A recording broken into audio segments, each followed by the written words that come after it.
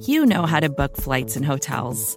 All you're missing is a tool to help you plan that unbelievable travel experience. That's why you need Viator. Book guided tours, excursions, and more in one place. There are over 300,000 travel experiences to choose from, so you can find something for everyone. And Viator offers free cancellation and 24/7 customer support for worry-free travel. Download the Viator app now and use code Viator10 for 10% off your first booking in the app. Find travel experiences for you. Do more with Viator. So you're ready to make your side hustle your main hustle. Now what? Start with the all-in-one marketing platform from MailChimp. That's what. It has everything you need all in one place to give your new business the strongest start with the right marketing.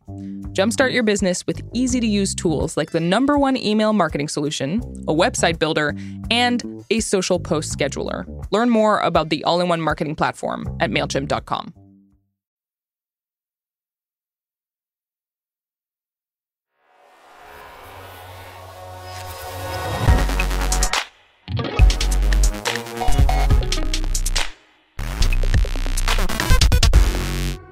Hi, this is Reset, and I'm Sigal Samuel, filling in for Ariel Duhem-Ross.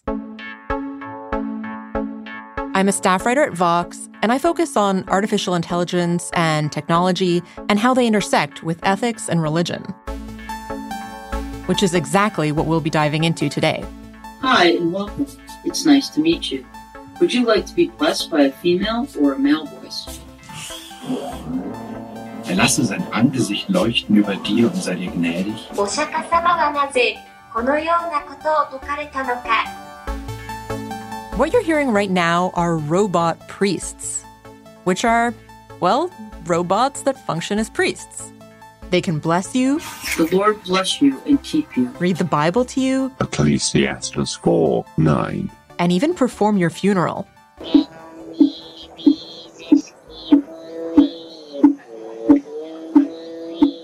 They're showing up all over, from Buddhist robots in Japan, to Hindu robots in India, to Christian robots in Germany. Now, having a robot as a priest might sound crazy to you, but believe it or not, robots aren't actually new to the religious domain.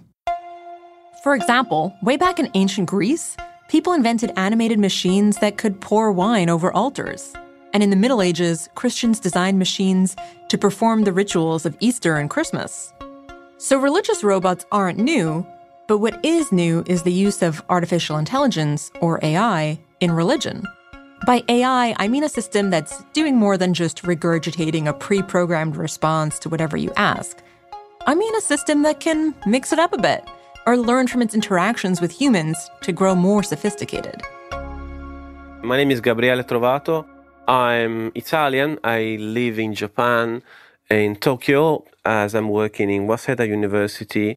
And my research is in robotics, in particular social robots. Gabriele designed a Catholic robot, but he prefers to call it a companion for prayer. Go in peace, and may God bless you. And this is Santo, Gabriele's robot.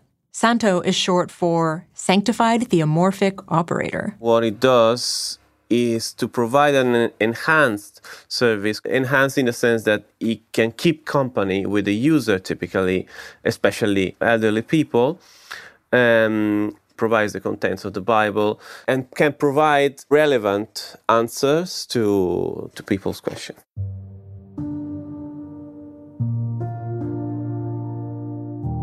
The robot is shaped like a man, if a man were 17 inches tall. He's designed to look like a Catholic saint wearing white robes and a big cross around his neck. His palms are raised to the heavens, and there's a halo of lights behind his head. He's standing under a white arch with columns on either side. It looks kind of like a miniature Roman sculpture that can move. It moves, yes. It has 2 degrees of freedom, so it can move the torso right and left, and the neck up and down to follow the position of the user. If you move around, it just turns in front of you. If you're up for it now, I would love to actually interact with the Santo robot. Can I try asking it a question? Yeah, here we go. When you touch the hand, it In starts. the name of the Father, and of the Son, and of the Holy Spirit. Amen. What brings you here on this beautiful day? Well, I am 32 years old. I'm single. I wonder if maybe I should get married one of these days. What can you tell me about marriage? Ecclesiastes 4:9. Two are better than one, because they have a good return for their labor. If either of them falls down, one can help the other up. But pity anyone who falls and has no one to help them up. Also, if two lie down together, they will keep warm. But how can one keep warm alone? Okay, that's amazing. It sounds like Santo kind of wants me to get married. Want to get married? Apparently so. So, Okay. I go back to prayer. I am available anytime. yeah, now this is just, now it's in standby. That's very comforting. What a comforting standby message. Now I'm really curious. So tell me a little bit what information this robot has stored in its system. First of all, is it AI powered, or are we talking about just a predetermined set of data that's programmed into it? Well, this, I guess, it depends on the definition you give to AI. So, if you mean something capable of learning, then this is not the case. But also, it's not completely a scripted software that for every of your inquiries, it has a predefined answer. That's also not the case. So it's something in between, because it tries to give relevant answer by searching through the Bible and other texts and prayers, citations, in a way that sometimes you don't expect. What kind of questions have people been asking Santo? Well, I brought the robot to a church, inside the church in Peru, and I tested with people. So I heard all kind of questions, actually. Some people just start talking even about private things, which obviously the robot is not able to even understand. So in a certain sense, the interaction has to be guided. In fact, it is guided through lights. So behind the head of the saint, there's the aureole, which turns on when you're allowed to speak, because that's the moment when it's actually recording. Okay, so there's a sort of a halo that lights up behind this saint, and then you know that you can ask your question. You mentioned that people were asking some really kind of private questions. What was surprising or weird or unexpected to you? Well, some people asking about afterlife, some people asking about what did Jesus say about this specific thing, like interrogating, like wanting to testing the knowledge of the robot, or just start talking about personal stuff, about problems within his family, or about health issues. I know a lot of social robots are designed, especially with the elderly in mind, because they might have sort of some limited mobility or limited social contact. Was that the audience for which you originally designed this robot? Yes, it is originally designed for that audience in Catholic countries in Europe, so where there is an aging society and many elderly are living alone at home, and some are impaired, can't go to the church. That was the original idea, but actually in Latin American countries there was much more enthusiasm about the robot, also by younger generations. Wait, why do you think younger people in Latin America were interested? They're more religious overall. And I'm curious, you're an Italian from a Catholic background. Do you have a hope that these sorts of robots will bring people closer to religion, people who might have kind of strayed from the path? It's not my main purpose to do evangelization with the robot or converting people from other religions, not at all.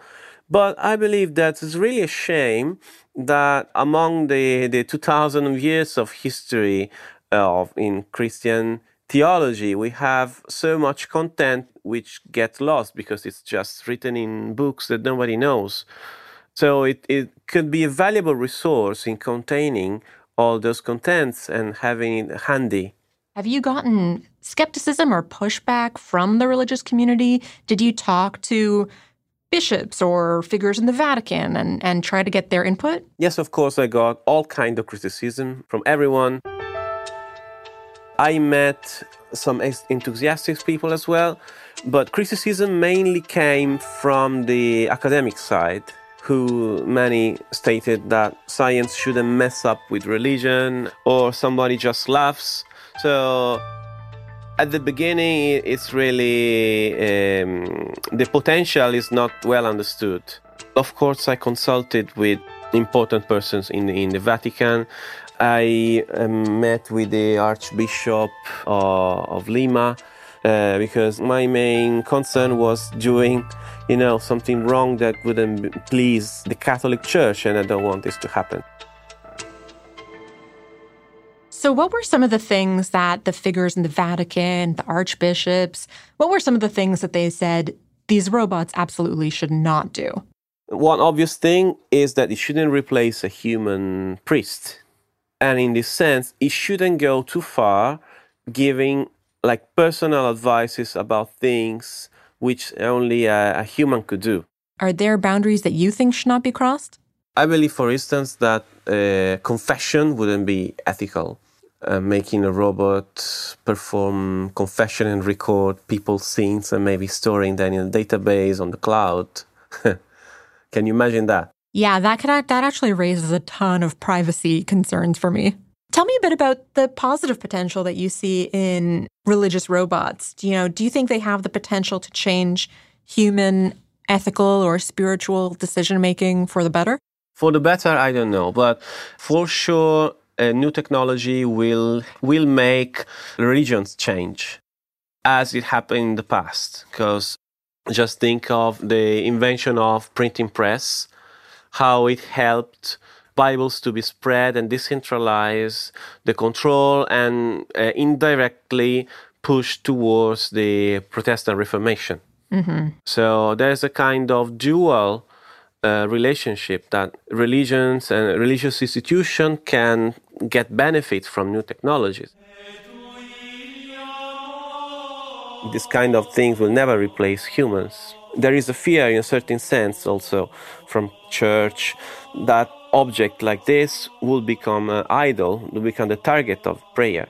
This is misunderstanding to be avoided, and in the next versions of the robot it will be clarified even better that the robot is supposed to be an intermediary to pray together to God, not the addressee of the prayers. Got it. So you're praying with the robot, not to the robot.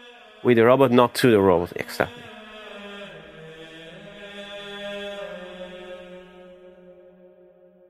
As robots become incorporated in more religious communities, they might start to change how people experience faith. They might also change how we make our ethical decisions, which is a big part of religion. But will they change our decision-making for the better or worse? And will they make religion feel too mechanized? Coming up after the break, I'm going to talk with a tech ethics expert to get into these questions.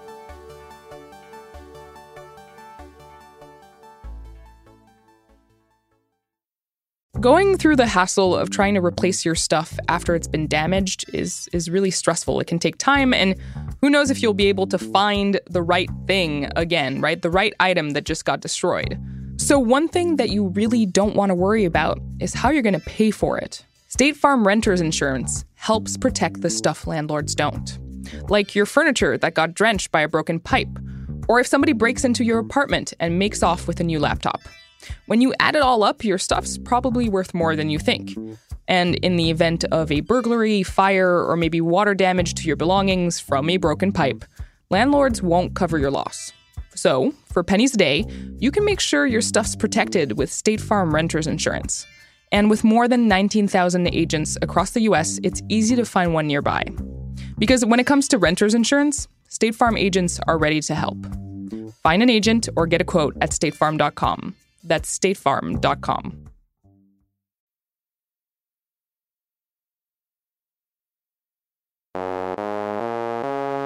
mechanized religion seems like an oxymoron. Deborah Johnson's a professor of technology and moral philosophy. In 1985, she wrote one of the very first books on computer ethics, and she's been following ethical issues in tech ever since.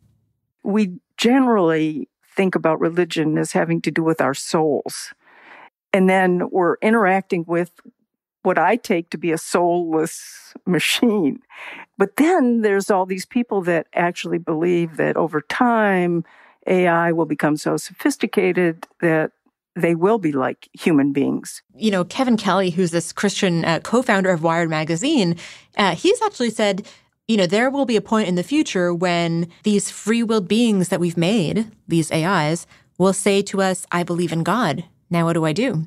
And so he thinks we actually need to develop a catechism for robots, because he thinks if we end up creating intelligent machines with free will, we're going to start to have to ask whether they have something functionally similar to a soul. I don't buy it.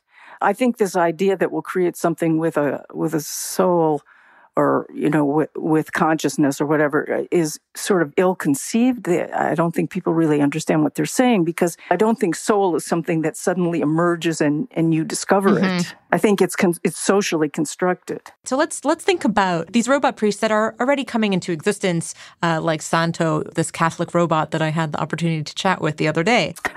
Okay. Would you say there are some potential upsides to inviting robots to be our priests? So if you go way back to one of the first AI people, Joe Weizenbaum, he designed this program called ELIZA, and he tried to create a simulation of a psychotherapy session.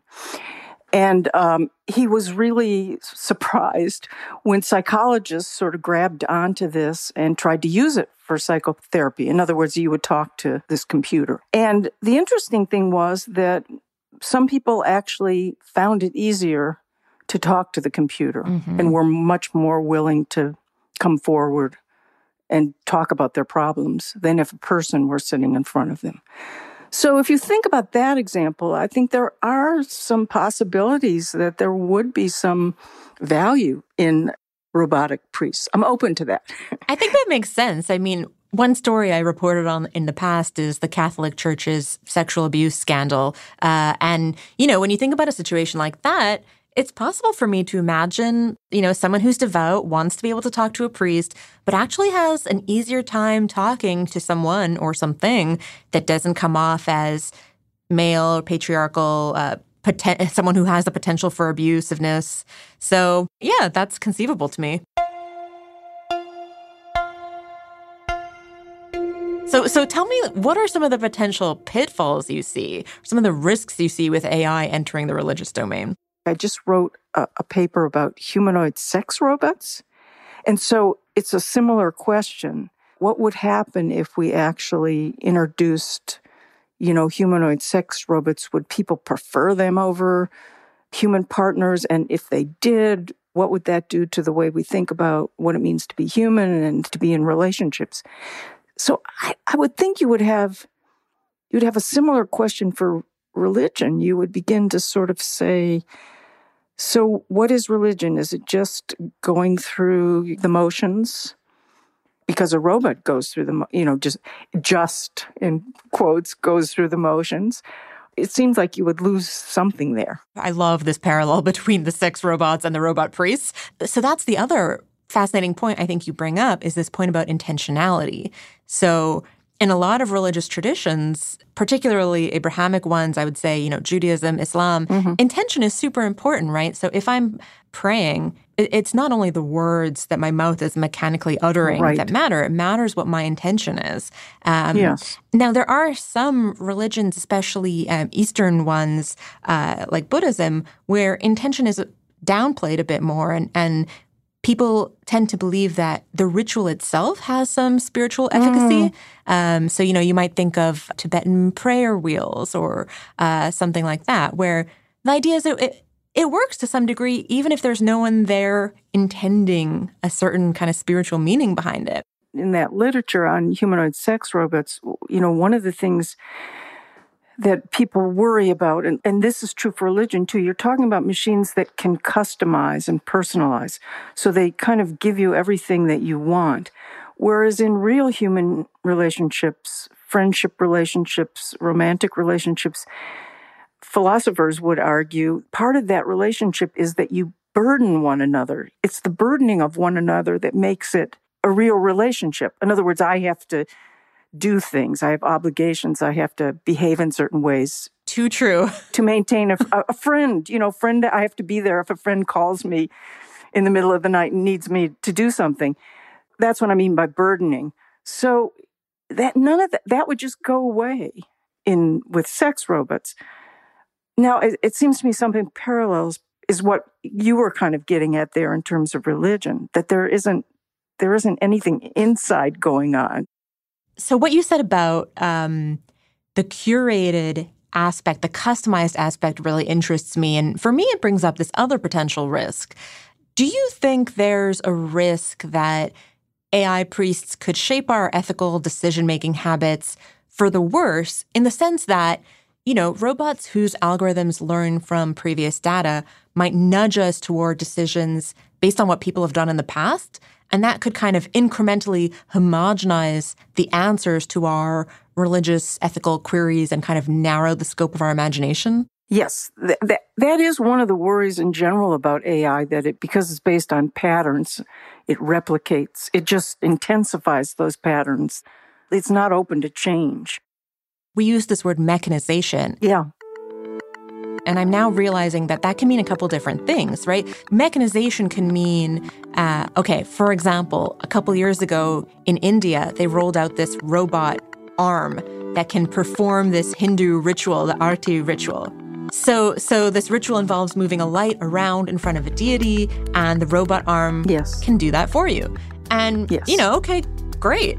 So that's one kind of mechanizing. But this other kind of mechanizing is mechanizing and narrowing our decision-making based on the patterns from the past, like you were saying. And that kind of mechanizing, I don't know how I feel about that, because for me, part of the beauty of religion is all kinds of crazy stuff can happen, like there's so much variety, there's so much diversity in our experiences. Now, it occurs to me that a robot like Santo is actually doing hidden interpretational work, right? So even just the decision to quote this Bible verse and not that Bible verse, that's already a decision that might influence me to act in this way and not that way, even if the robot never says, hey, Sigal, you should get married or you shouldn't get married, right? So right. Is that a problem on some level? Yes. Yes, because imagine these robots or AIs in the hands of people with certain ideologies. It's a tool for propaganda and manipulation and all of that. Yeah. I mean, in a way, it's like saying it's all political. You published one of the first textbooks on computer ethics back in 1985. What were the concerns about AI then? And are they fundamentally different now? Like, are the questions I've just asked you about robot priests, is that totally different from what people were worrying about in 1985? Well, the big issue in 1985, there was discussion of artificial intelligence. I don't know if it was by that name, but the big thing they were worried about was the fact that human uniqueness was being challenged and undermined.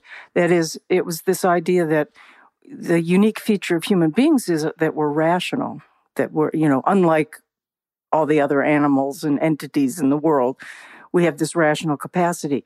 And now we have this machine that has the capacity to do that, to be as rational as human beings are supposed to be.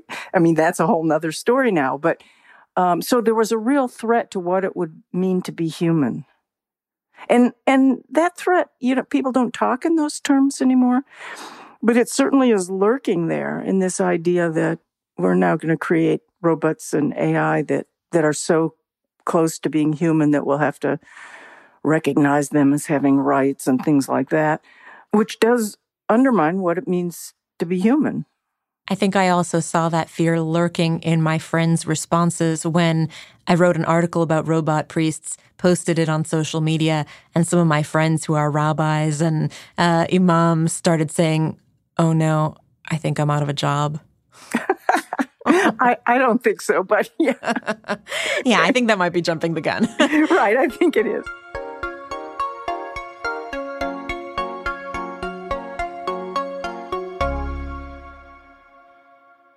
This is Reset. I'm Sigal Samuel, filling in for Ariel Duhem-Ross. If you want to follow me on Twitter, you can find me at Sigal Samuel. You can also reach the Reset team by emailing reset@vox.com. We publish episodes 3 times a week on Tuesdays, Thursdays, and Sundays. If you haven't already, subscribe to the pod. You can find us on Apple Podcasts, Stitcher, or in your favorite podcast app. And if you like what you hear, rate and review us on Apple Podcasts. It really helps us. We'll be back on Thursday. Later, nerds. Every time Ariel says later, nerds, I'm like, heh. I love it.